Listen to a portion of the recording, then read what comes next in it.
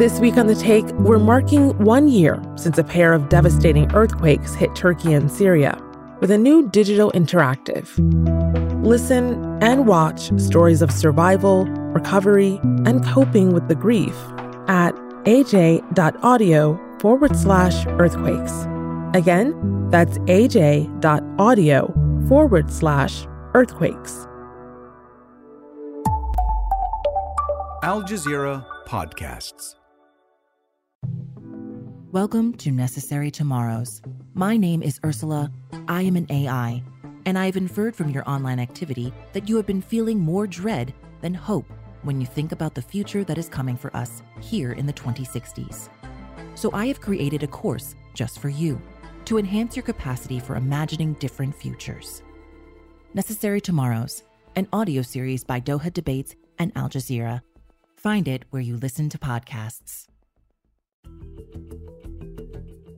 Furious farmers drive their protests home to European Union leaders, and more demonstrations are planned in their revolt against high costs, EU climate change policies, food imports, and support for Ukraine. So, what political impact could their action have? Hello, I'm Adrian Finnegan, and you're listening to the Inside Story podcast, where we dissect, analyze, and help to define major global stories.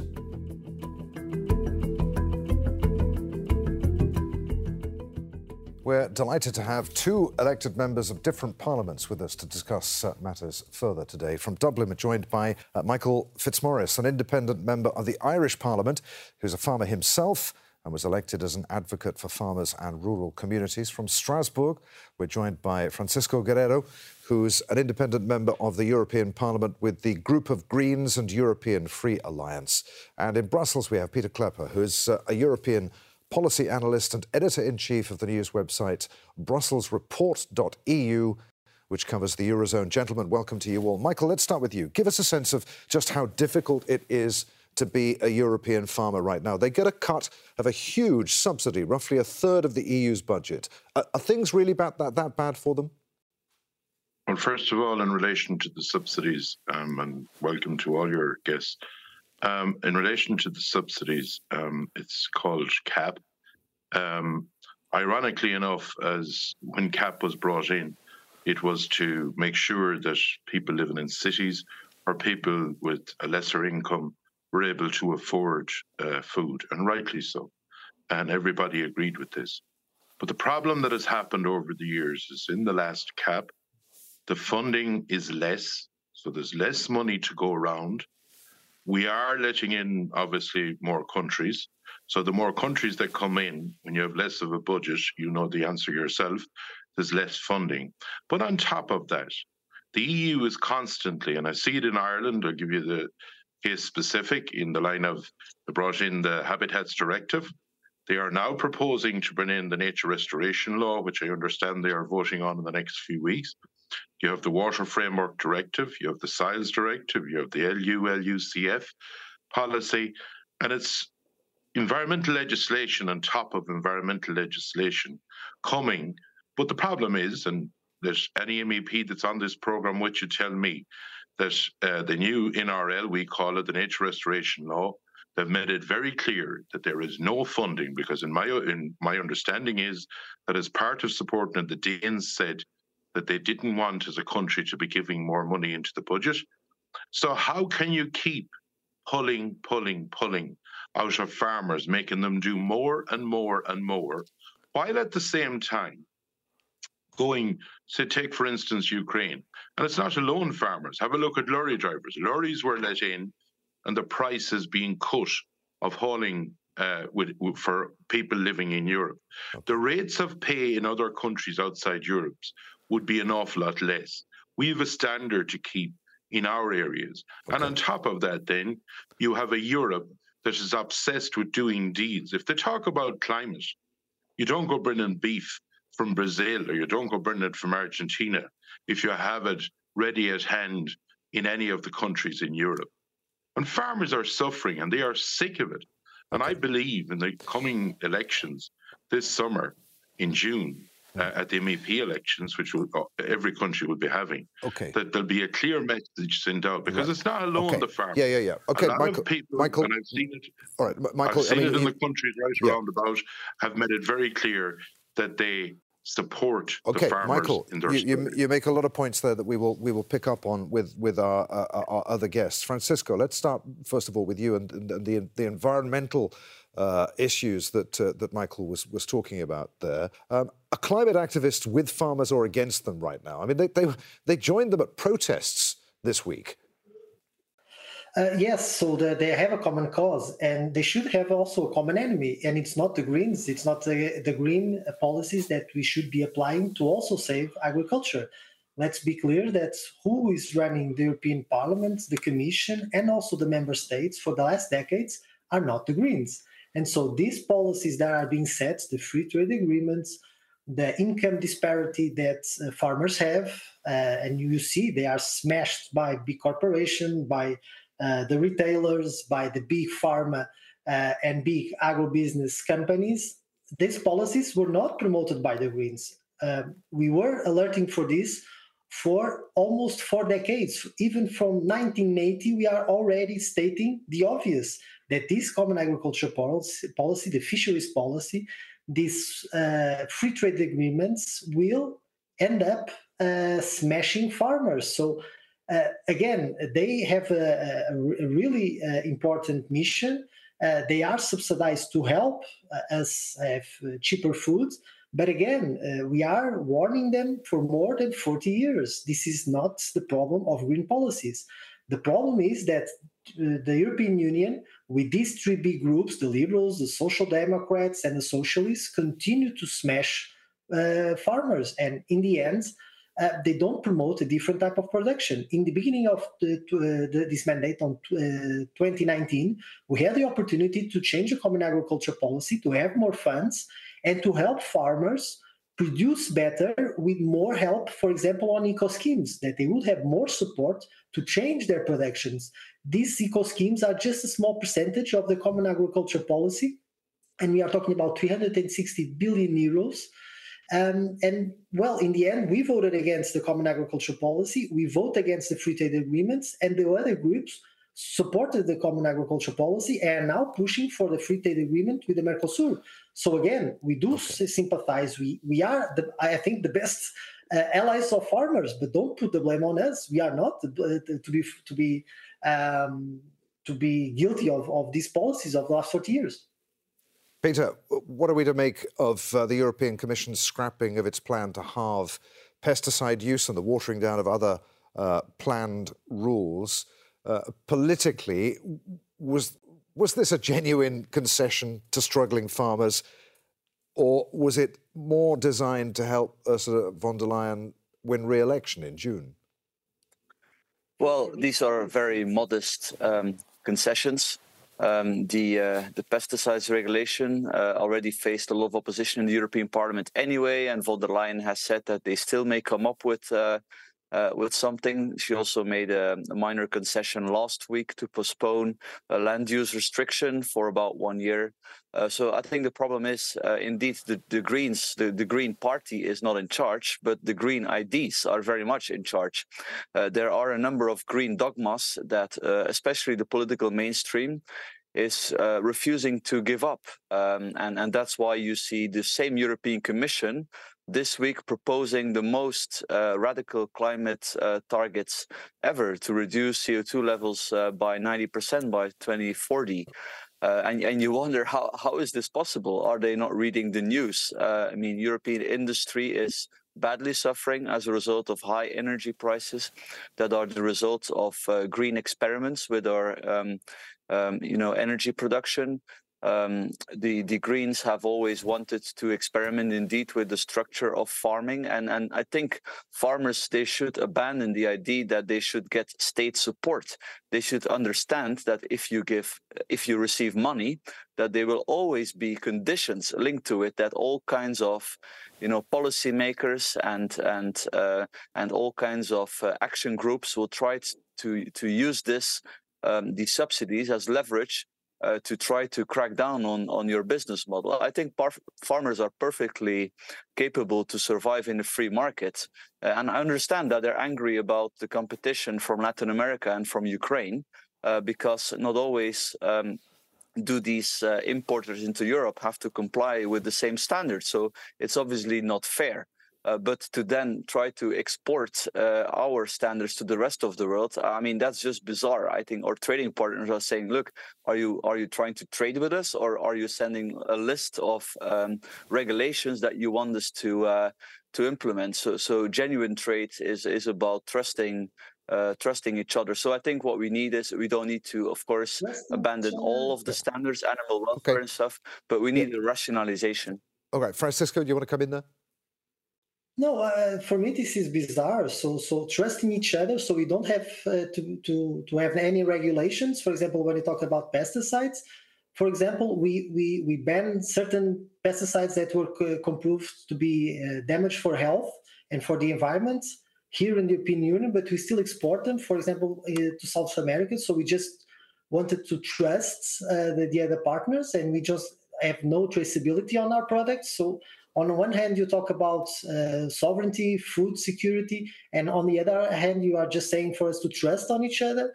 Well, this is remarkably for me to listen.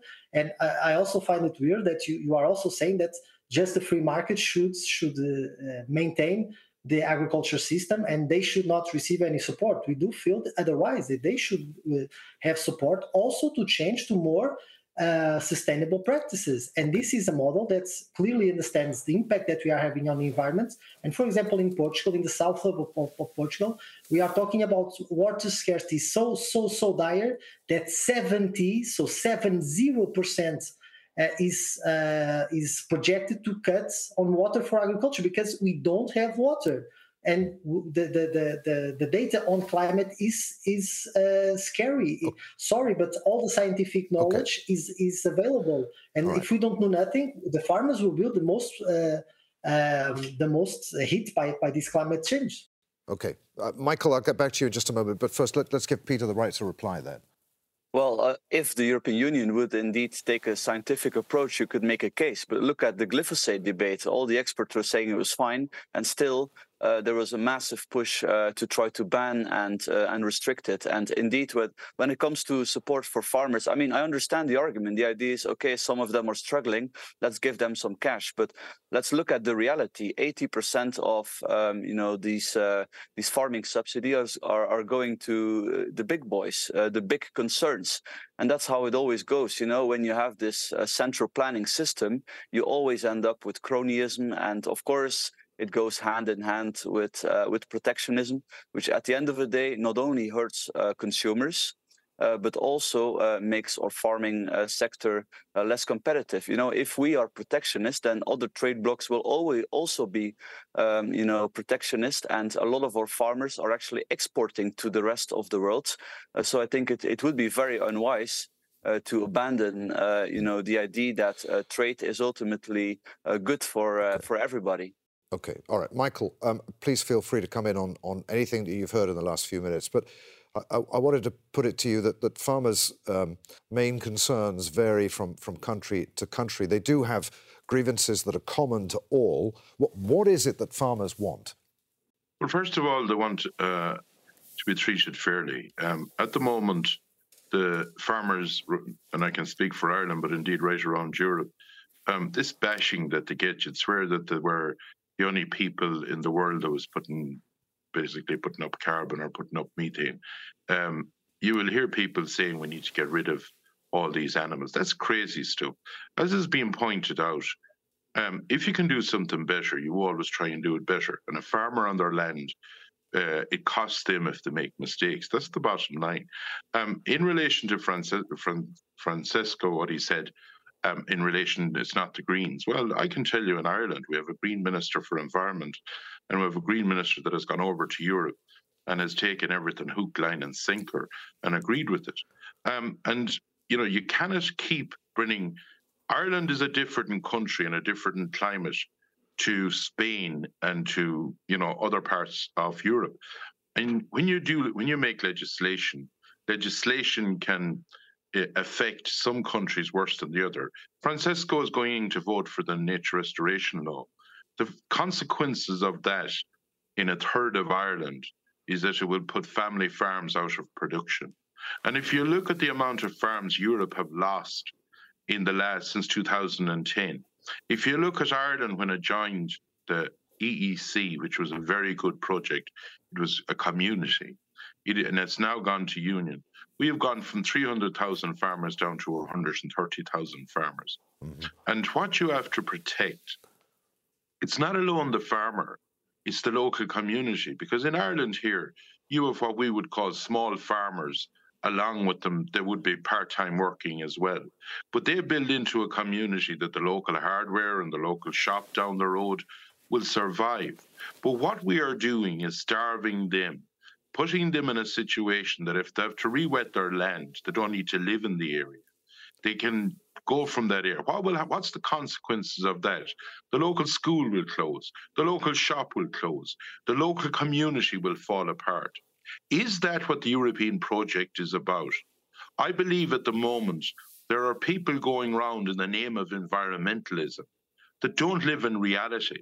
Yes, if you can do something better, that's great. But I saw even last night in the debate that was to be had, or the new targets that came out, industry have said we cannot do basically a quarter, but the EU have come out and said by 2040 we're going to slash this. So you have, in my opinion, civil servants dreaming up ideas that do not live in the areas or work the areas or live in the soil that we have to work with. There's different type of lands right around Europe. Okay. Where I am from, there is no point in trying to grow soya because you wouldn't be fit to grow it. But there are parts of Europe that is pretty good at that. We're able to produce quality grass-fed beef in Ireland. But we are being now told, well, you got to cut them numbers. Every day there is something new coming out, this drip feed of information that is leaving people in disarray, that has people fed up of the whole European project the way it's going, and have people very discontented. Michael. All right. Francisco, environmentalists don't live in reality. They're going to put family farms out of business. No, again, it looks like it is the green measures they are pushing farmers to bankruptcy, and it's not. We are promoting true economic incentive to farmers so they can produce good quality foods and they earn money from it. And again, it was stated here that the majority of the CAP money is going to the big pharma and the big industrial agriculture sector. So again, we rejected CAP. We rejected the free trade agreement. And so in the end, again, I don't understand why you are not whatever money I get. All right, Michael, hang on, Michael. Yeah, sorry, Francesco. Whatever money I get doesn't matter if the nature restoration law is going to flood my land because I don't need to live in the area. Get that into your head. We farm cattle. Sure. We farm sheep. They don't walk on water. And this is what the EU is proposing on our peachy type soil that the EU gave to Irish people to show her to take the water out of. Gentlemen, we can't hang on. We can't talk over each other because no one hears a thing. Francisco, yes, please come back. The states, the countries have national plans that do take into account their reality. So he's just saying that we are going to do everything here from Brussels and we are just going to flood everything so we can rewild nature. This is just, this is misinformation. This is not being serious when we're having a debate. Excuse me, national countries can adapt their plans to the reality of the country. All right, Michael, just very quickly. Excuse me, it's not misinformation because the default position under the nature restoration law is that all peat soils are in bad condition. Second of all, you talk about the member state. What happens is the member state in good faith tries to do their plans. Then you will get environmentalists going to the ECJ, which has happened on the Habitats Directive. You tell me one country that isn't in a straitjacket at the moment, be it industry, roads, transport, farming, or whatever, under the Habitats Directive. Peter, and then you come along and say it's the member state. That's the great stunt by Europe all the time. Peter, I'll be back with you in just a moment, but very quickly, Francisco, I need a 30-second answer from you.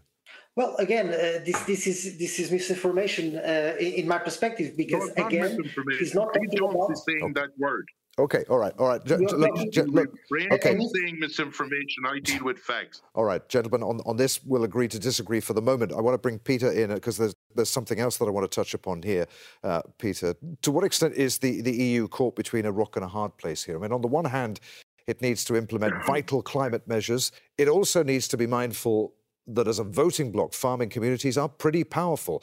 How realistic is the fear that farmers and those in rural areas whose incomes are dependent upon farming will vote for the far right in June's elections?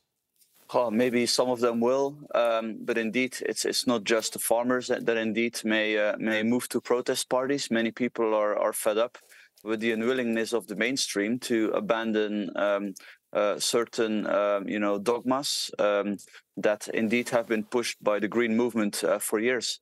And I think that our Green friends, I'm sure that many of them would agree that, European member states are perfectly capable to decide for themselves the right balance between economy and nature. And especially if you're talking about land and land use, this is typically something very local.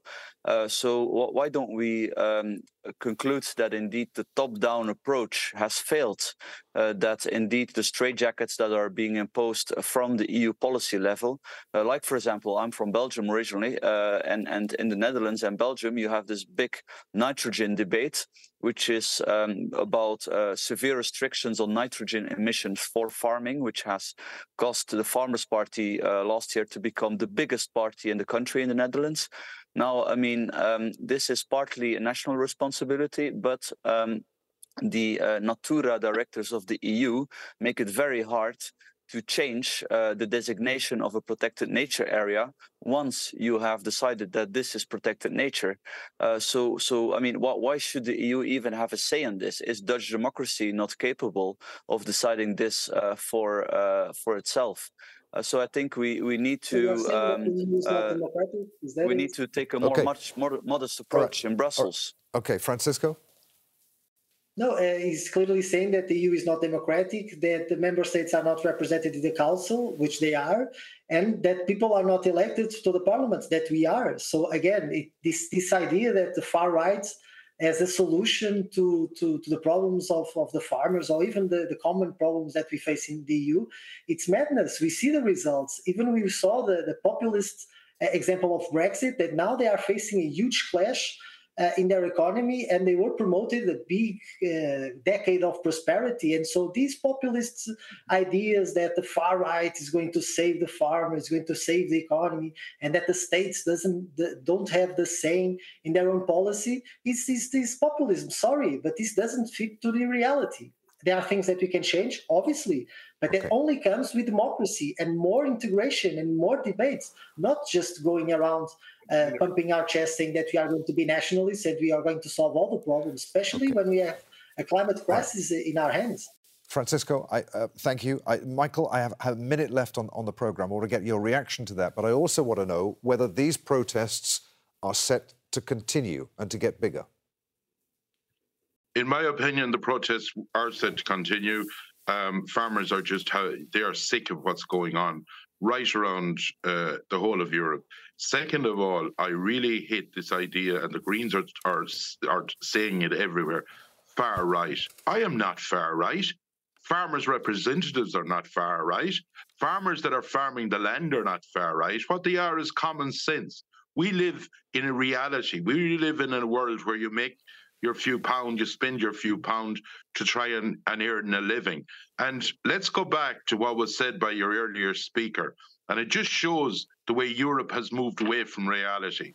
We have a place here in Ireland that's designated, as has been spoke about in Holland. There are people in danger of losing their houses. There is an elderly people in danger of getting drowned in their houses. because a Turlock isn't functioning. And the designated area is actually dying. Right. And the courts, because of the Habitats Directive, has blocked making an overflow drain, right, and it's tied up for the next 4 or 5 years. That's the Europe we live in now. Bureaucracy, not common sense. Okay, there, I'm afraid, gentlemen, we're going to have to end it. Many thanks indeed to you all, Michael Fitzmaurice, Francisco Guerrero, and Peter Klepper. This episode was produced by Dermot Fleming, Paul Ging, Veronica Pedrosa, and Jim Gilchrist. Studio sound was by Fadzil Yaha. The programme was edited by Mohammed Sobi, Zainab Bada, and Joe De Frias. Be sure to subscribe to the Inside Story podcast to catch every episode. And thanks for listening. Tune in again on Thursday for our next edition.